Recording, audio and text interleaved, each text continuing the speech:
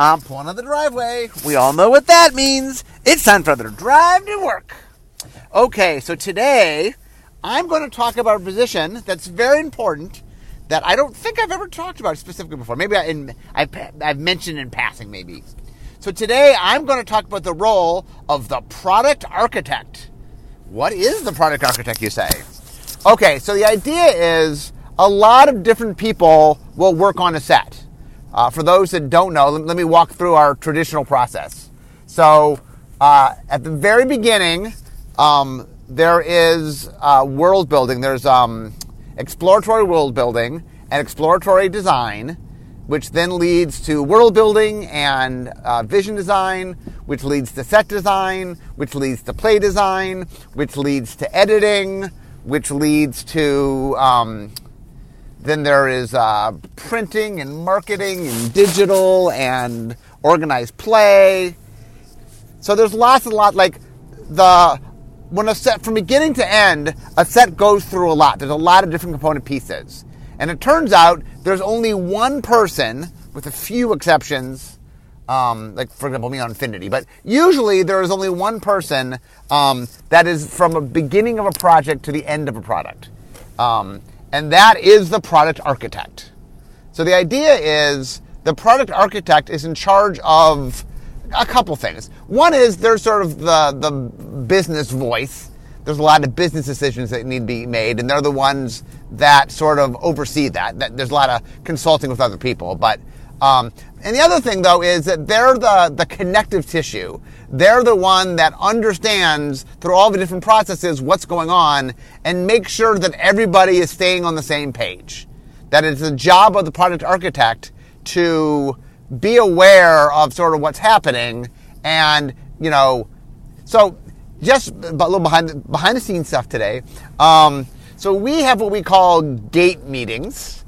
I don't even know. There's a whole bunch of them. The only one I know for sure is Gate 8 is the slideshow. But there's a bunch of meetings. I know they start at Gate 0, and I think there's stuff after Gate 8. So, 0 to 10 or something. And then there's some weird stuff, like there's 5A and 5B or something. But anyway, there's a series of meetings, and the point of the meetings is, from a business standpoint, to make sure at different checkpoints that the things that need to be happening are happening and that there's confidence in them. And it is the product architect who comes to these gate meetings and has to walk through where the set is at that point. Now, different meetings are looking at different things. Early on, it's more looking at, are you setting things up? And then later on, it's a lot more tactical. And there's a lot of decisions that have to get made. Like I said, this is the business end of things. How much money is being spent on A, B, C, and D? We have to figure out, there's a lot of, I talk a lot of time in design, we want to do double face cards. We want to do punch-out cards. We want to do, anything that we want to do that, is over and above sort of the default of the product. We need to go to the product architect because they're the ones that sort of oversee the budget. They're the ones that are, if I want to do something, I have to say, okay, I'd like to do this. So I have to go talk to my product architect and say, hey, I'd like to do this. Is that okay? Now, normally, it is the role of the product architect to figure out how to make things happen. If I think the set will be better because it has double face cards, they'll try to figure out how to make double face cards work. But it is also their job as product architect to sort of, there are limits to things. There, like I said, I did a whole podcast on budgets before. We can ask to do things, and we can say the set will be better if we do X or Y or Z, but there are also realities. There is a budget. There is, there are limits to what we can do on things, and it's the job of the product architect to be kind of that voice of reason, meaning they're kind of the business representative. They're making sure that what we're making makes sense from a business standpoint. Now, we work with them. It is in everybody's interest to make sets that players are excited about, right? The reason we want players to purchase something is because they want to purchase it. They're excited to purchase it. It sounds, it's something that they want to be involved in. They want to, that we want to make a product that our players want to go, hey, I'm willing to spend money on that product because that product sounds exciting to me. I want to play that product. So it is always the goal of the product architect to make sure that the product is as exciting as it can be, But, it is also their job to oversee lots and lots of business decisions. And the other big thing to remember is it is not as if any one product lives in a vacuum. It doesn't. That one of the things about making magic is when I talk about making a set, on some level, I do have, as head designer, I have to think about other sets because I'm thinking about whether the mechanics are here. I have to think about, if this mechanic's here and that mechanic's there, they're synergistic, or that I do need to think about other sets around me. But as a general rule, usually when you're working on a set, you're in the biosphere of that set. You're trying to make that set as good as it can be. You're trying to make the best set that you can make. And I'm not saying that we don't ever think of stuff around us. We do. But it is the job of the product architect to work with, and there's multiple product architects.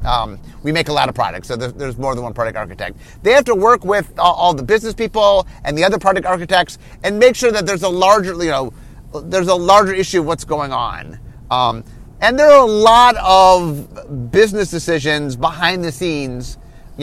For example, you want to balance revenue between quarters, and things I don't concern myself with, but are important from a business standpoint.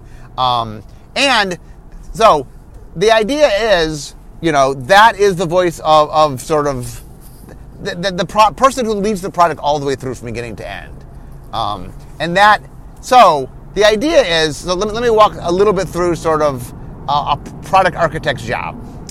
Okay, so early on, there's a team that I'm part of that does, it's me and Aaron Forsyth is my boss, Doug Beyer, who does a lot of creative stuff, Roy, who does the story, Jackie, who does art. There's a lot of people overseeing different aspects. And so we talk about where we want to go, and we do some kind of big picture planning. We do the big arcs planning, maybe storylines and stuff. But we sort of line up what we think is a good general suite of products. And then at some point we get sign off from the powers that be. Okay, that looks good. Let's make that. Okay, Lacrosse will be returned to New Phyrexia, and we'll have a focus on the Phyrexians and be the penultimate part of the story leading up to the big finale that follows it. We have to sort of figure out what things are. We get sign off on that. Once we get signed off on that, then it gets assigned a product architect. Usually the product architect isn't assigned until it's sort of a known thing. Now, once again, when I say known thing, in very loose terms, we knew that Lacrosse was on New Phyrexia. It was a Phyrexian themed set, and it led into March of the Machine. And I had some rough idea mechanically. Being Phyrexian meant something. But when the product architect signs on, nothing, usually they sign on before exploratory world building or design begins. That they're the first person to officially be assigned it. Now, they don't have a lot to do until world building and exploratory world building, exploratory design starts. So what happens then is, exploratory spends some time trying to figure out what is going on. Usually I don't check in with the architect until we get to vision. They peek their head in from time to time, but vision's the first time when they really have a conversation with me. And a lot of that conversation is, okay, what is this set about? What is the essence of this set? What is this set trying to do? So, for example, I'm just going to use Phyrexia All Will Be One, since that's the set that's out as I recorded this. So I can talk freely about it because the set is out. So, okay, so I say, I think, who was my architect? I think it was Mike Turian. Is it either Mike or Max? So I go to my product architect and I say, okay, we've decided that, one of the big things about doing the Phyrexian arc was the Phyrexians can be a little bit off-putting. There's a lot of imagery that's a little intense for them. There's players that adore it, but there's ones that, aren't as crazy about it. So we kind of made a conscious decision early on that the Phyrexians would be part of a bunch of different sets, but a small portion of it. And then we would have one set that's just like the Phyrexian set, that where we really, if you love the Phyrexians, this set is all about the Phyrexians, and that we would make it, it would be the big payoff for the Phyrexians. It would have poison in it. It'd have proliferate in it. It'd have Phyrexian mana in it. It would have the things that you expect of a Phyrexian set, right? So Lacrosse was determined to be that. And so in Vision, I spent some time figuring, like, one of the things the product architect cares about. So we have a term, I'm using a lot of business terms today. We have a term called KSP, which stands for Key Selling Point. And basically what it means is, what do we think is the thing that's going to most sell the product? What is the most exciting thing about the product? Sometimes it might be the environment. We're doing a cool world we've never done before. Some of it might be there's a mechanic that people love. Maybe we're going back to a world that was beloved. Maybe there's we're doing double-faced cards for the first time, or we're doing something that's just more out of the box. It's up to the product architect to figure out what are the things that are most exciting. And they turn to Vision Design initially to say, okay, what are the exciting things here? And one of the challenges for Phyrexia All Will Be One was balancing making a Phyrexia set for people who love Phyrexia with making a Phyrexia set for people who have never heard of Phyrexia. Phyrexia is a magic-made thing. A lot of what we do is playing in archetypes of familiar things. Now, I would argue the Phyrexians hit a certain archetype. They're a horror archetype. Invasion of the Body Snatchers, the Borg, zombies to a certain extent. They're a horror trope where you become them, right? They come and then they take you over, and then you become part of them. It is a trope, but the Phyrexians very much are a magic-oriented thing, and so it's not as if you pick it up for the first time, you necessarily know who the Phyrexians are. Not that they're not cool, not that you might not enjoy it in a vacuum, but there's just a lot of balancing of how to make a cool Phyrexian set that is cool for the fans of Phyrexia and cool for people that might not be as much fans of Phyrexia. We'll make a Phyrexian set that everybody could love, but more so than anything else, make sure the Phyrexian fans are we're making one Phyrexian set. Make sure the Phyrexian fans are happy. So early on, I'm trying to figure out how we're doing that. Vision Design is messing around with mechanics and stuff. So one of the things we figured out during Vision Design is the idea of we were doing poison, but we weren't doing infected. We weren't doing -1/-1 counters. We were going to do toxic. We were going to do corrupted. We were going to do oil counters. All that whole framework got figured out. And another big thing that we figured out during it was that we liked the idea that in Phyrexia, you, the audience, were kind of rooting for Phyrexia. That 80% of the set were Phyrexians. Now, if you didn't want to root for Phyrexia, there were the rebels. We gave you something that you could root for. But we really kind of leaned into, hey, this is what the set's about. Let's make this as glorious as it can be. Let's make being Phyrexia as fun as it can be. And so the big thing we sort of talked with the product architects about was saying, okay, we're doing Phyrexia. We're going back to Phyrexia. It's in new Phyrexia. So the key selling points were a couple things. One is that poison was returning, proliferate was returning, Phyrexian mana was returning. So a lot of old favorites were coming back. We were returning to a place you knew, which was both new Phyrexia / formerly Mirrodin.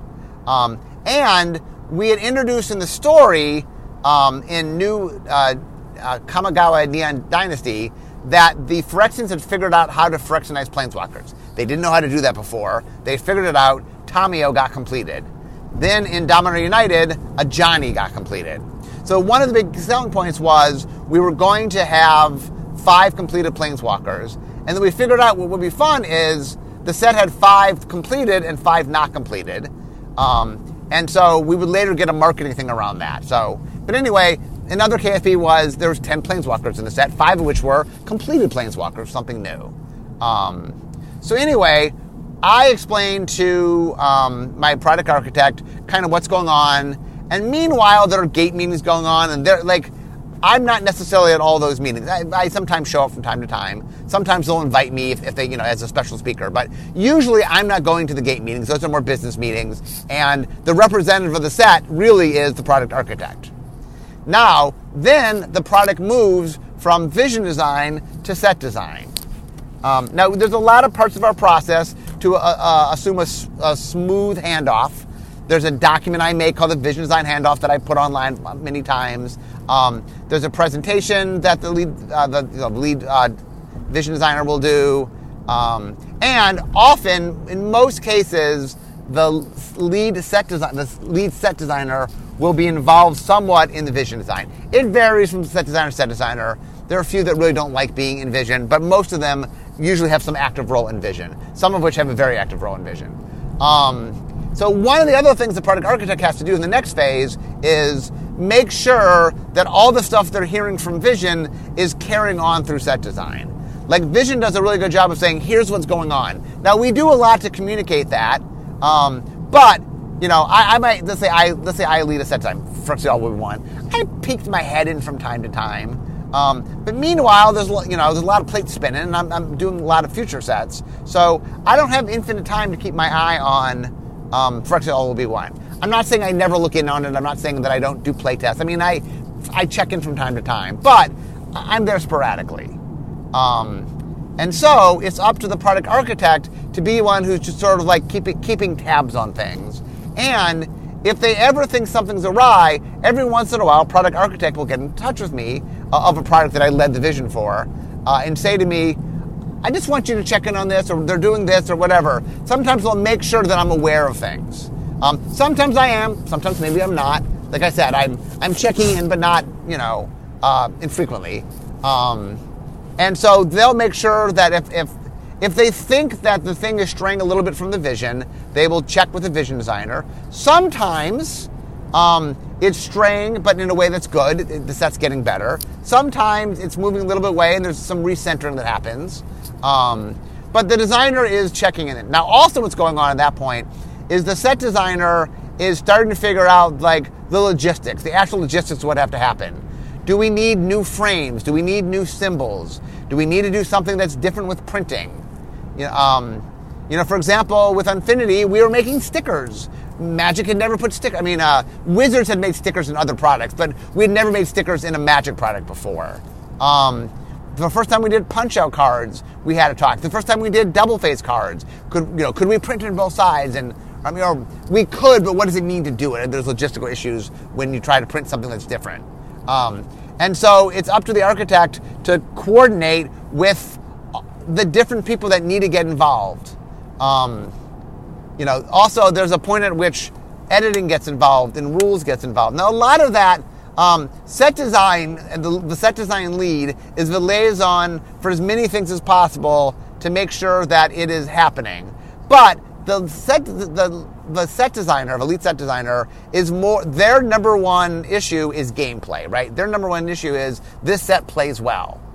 It is the product architect's job to do the business end of things.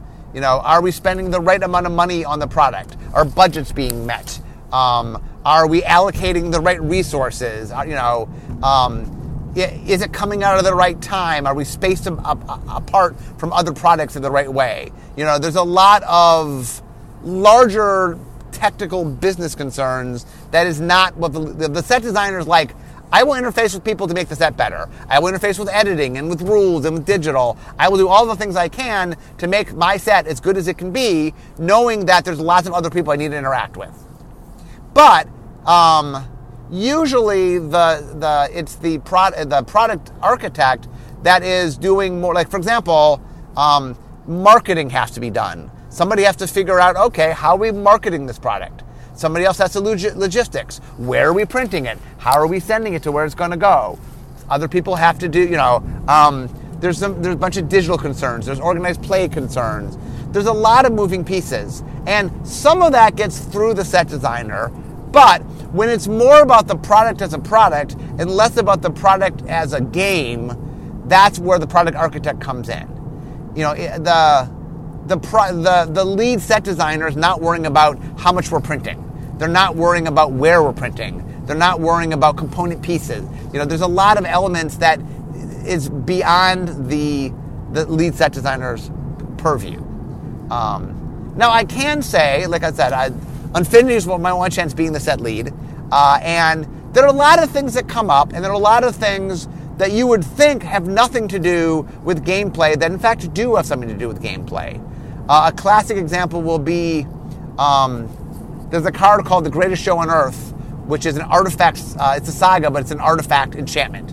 And the whole story behind that is we get the card back. The art ratio is wrong. Normally when you do a colorless card, the art is the full length of the card and it bleeds through. A saga, though, is a thin picture that goes on the right side. So we were making a colorless saga. We'd never made a colorless saga before. So I, as the lead set designer, I'm like, yeah, it's a saga. Make saga art. I'm not in charge. I just wanted to make sure that the gameplay plays well, right? We're making a saga. You get saga art. But when it came back, it turns out that we had never made a colorless saga before, and technically it would involve a different art ratio. I didn't know that. But now that we have the wrong art ratio, how do we solve that? We didn't have time to redo the art. Now it becomes can we solve that? And then it came to me because we had to figure out, was there a way to solve it? That's why we added artifact. That's why it became an artifact enchantment, because we could make, although an artifact frame was brand new, we could make, we had a saga frame that existed for different components. We had to make an artifact saga frame, but we can make it and it would use the same art ratio, right?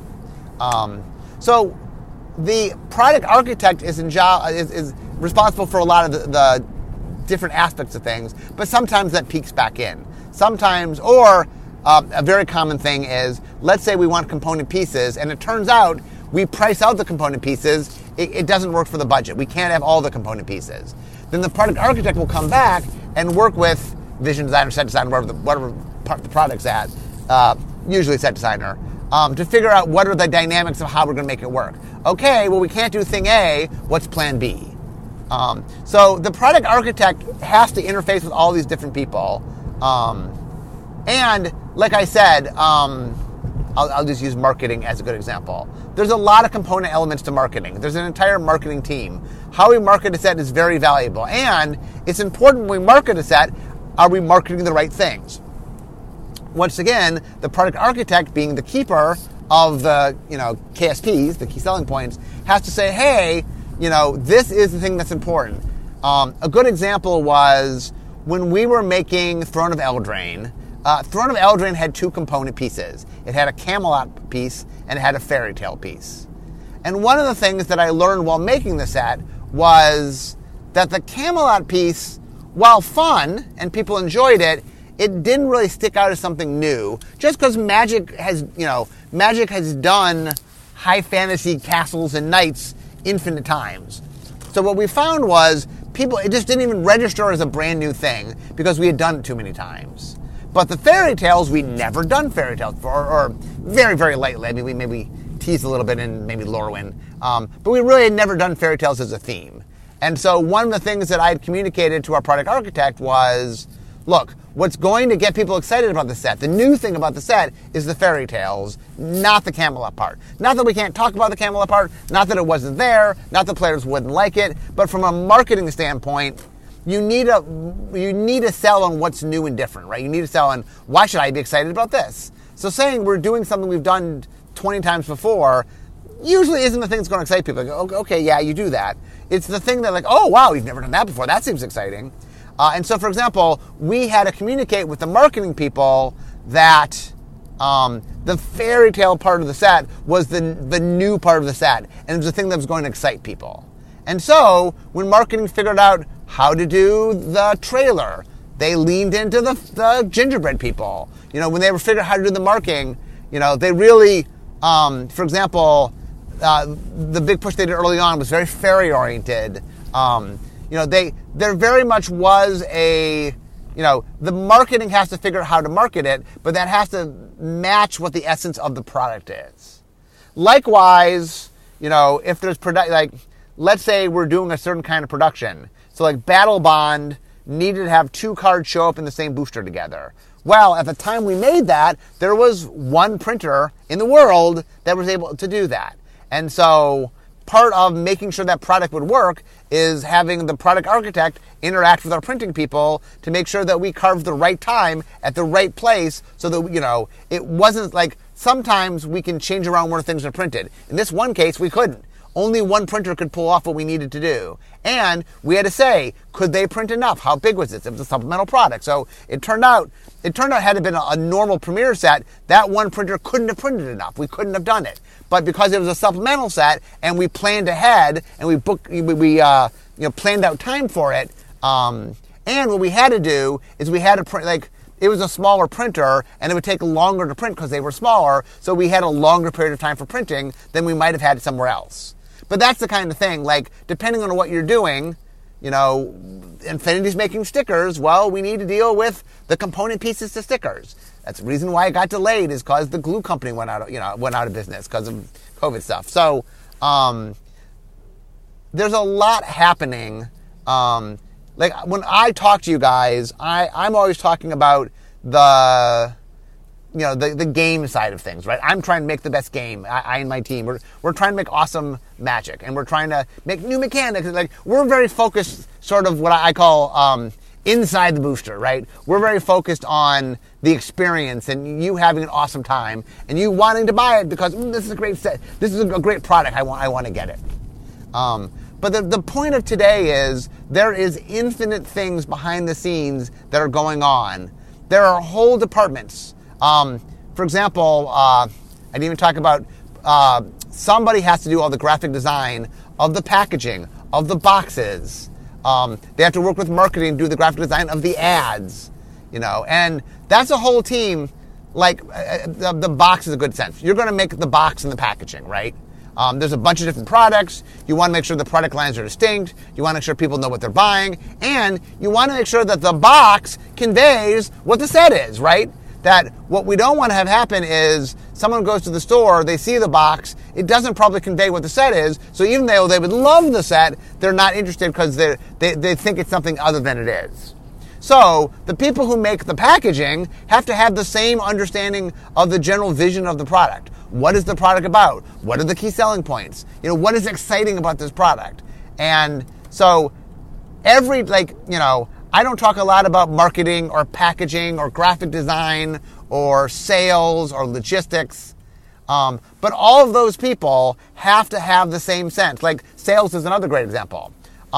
We have to sell this product. We have to have people want to buy it. Well, how do we do that? Well, part of it is we want to, we have to get people excited for the thing we think, we have to, the store is going to sell to the player, but at some level we have to sell to the stores and or the distributors, right? We have to make them want to buy the product. Well, how do we do that? Well, we have to make something exciting, and we have to figure out how to market it and do the previews and do the things that'll get the players excited so they communicate to the stores and the stores to the distributors that they're interested in the product. And the other thing is there's a timeline that goes on. When we make a product, there is a very exacting schedule.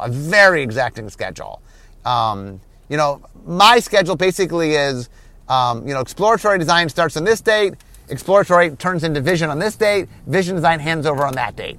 That's most of my deadlines. I don't have a lot of deadlines because I do the product so early that I'm not interacting with, other than creative team, I'm not interacting with a lot of teams yet because we're not far enough along to do that.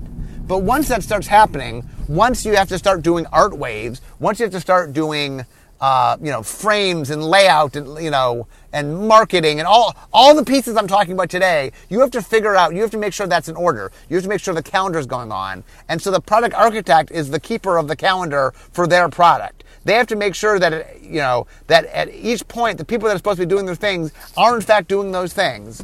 And the other thing that happens is, things don't always go smoothly. Ergo, the company that sells you glue goes out of business. There are things that happen, and when those things happen, it's up to the product architect to figure out how to adjust that. Is there an issue? There's infinite problems that can happen, but it is the product architect's job to be the point person to solve that. Sometimes that rolls into the set itself, and the set designers or, usually it's the set designer, the problems roll up. The set designer sometimes has to be called to help. Like my example with The Greatest Show on Earth. It's there was a problem. They came to me because they're like, can you help solve this problem? We have the wrong art ratio. We don't have time to get new art. How do we use this card in a way that'll work? And I was able to come up with a product solution that allowed us to solve the problem.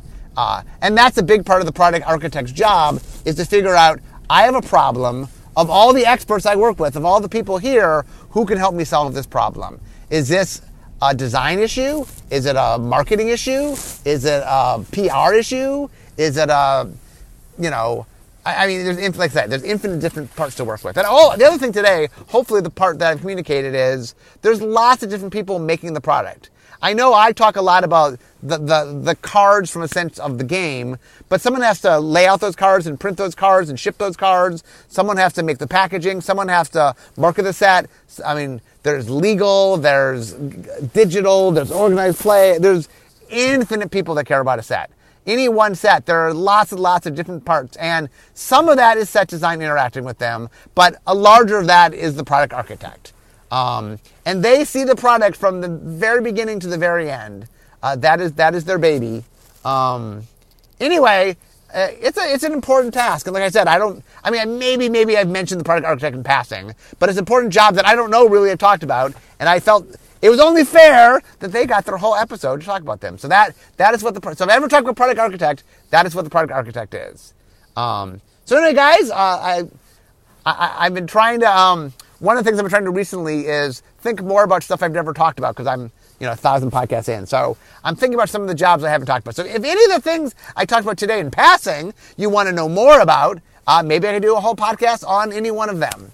But anyway, guys, I'm now at work. So we all know what that means. It means at the end of my drive to work, instead of talking magic, it's time for me to be making magic. I'll see you guys next time. Bye-bye.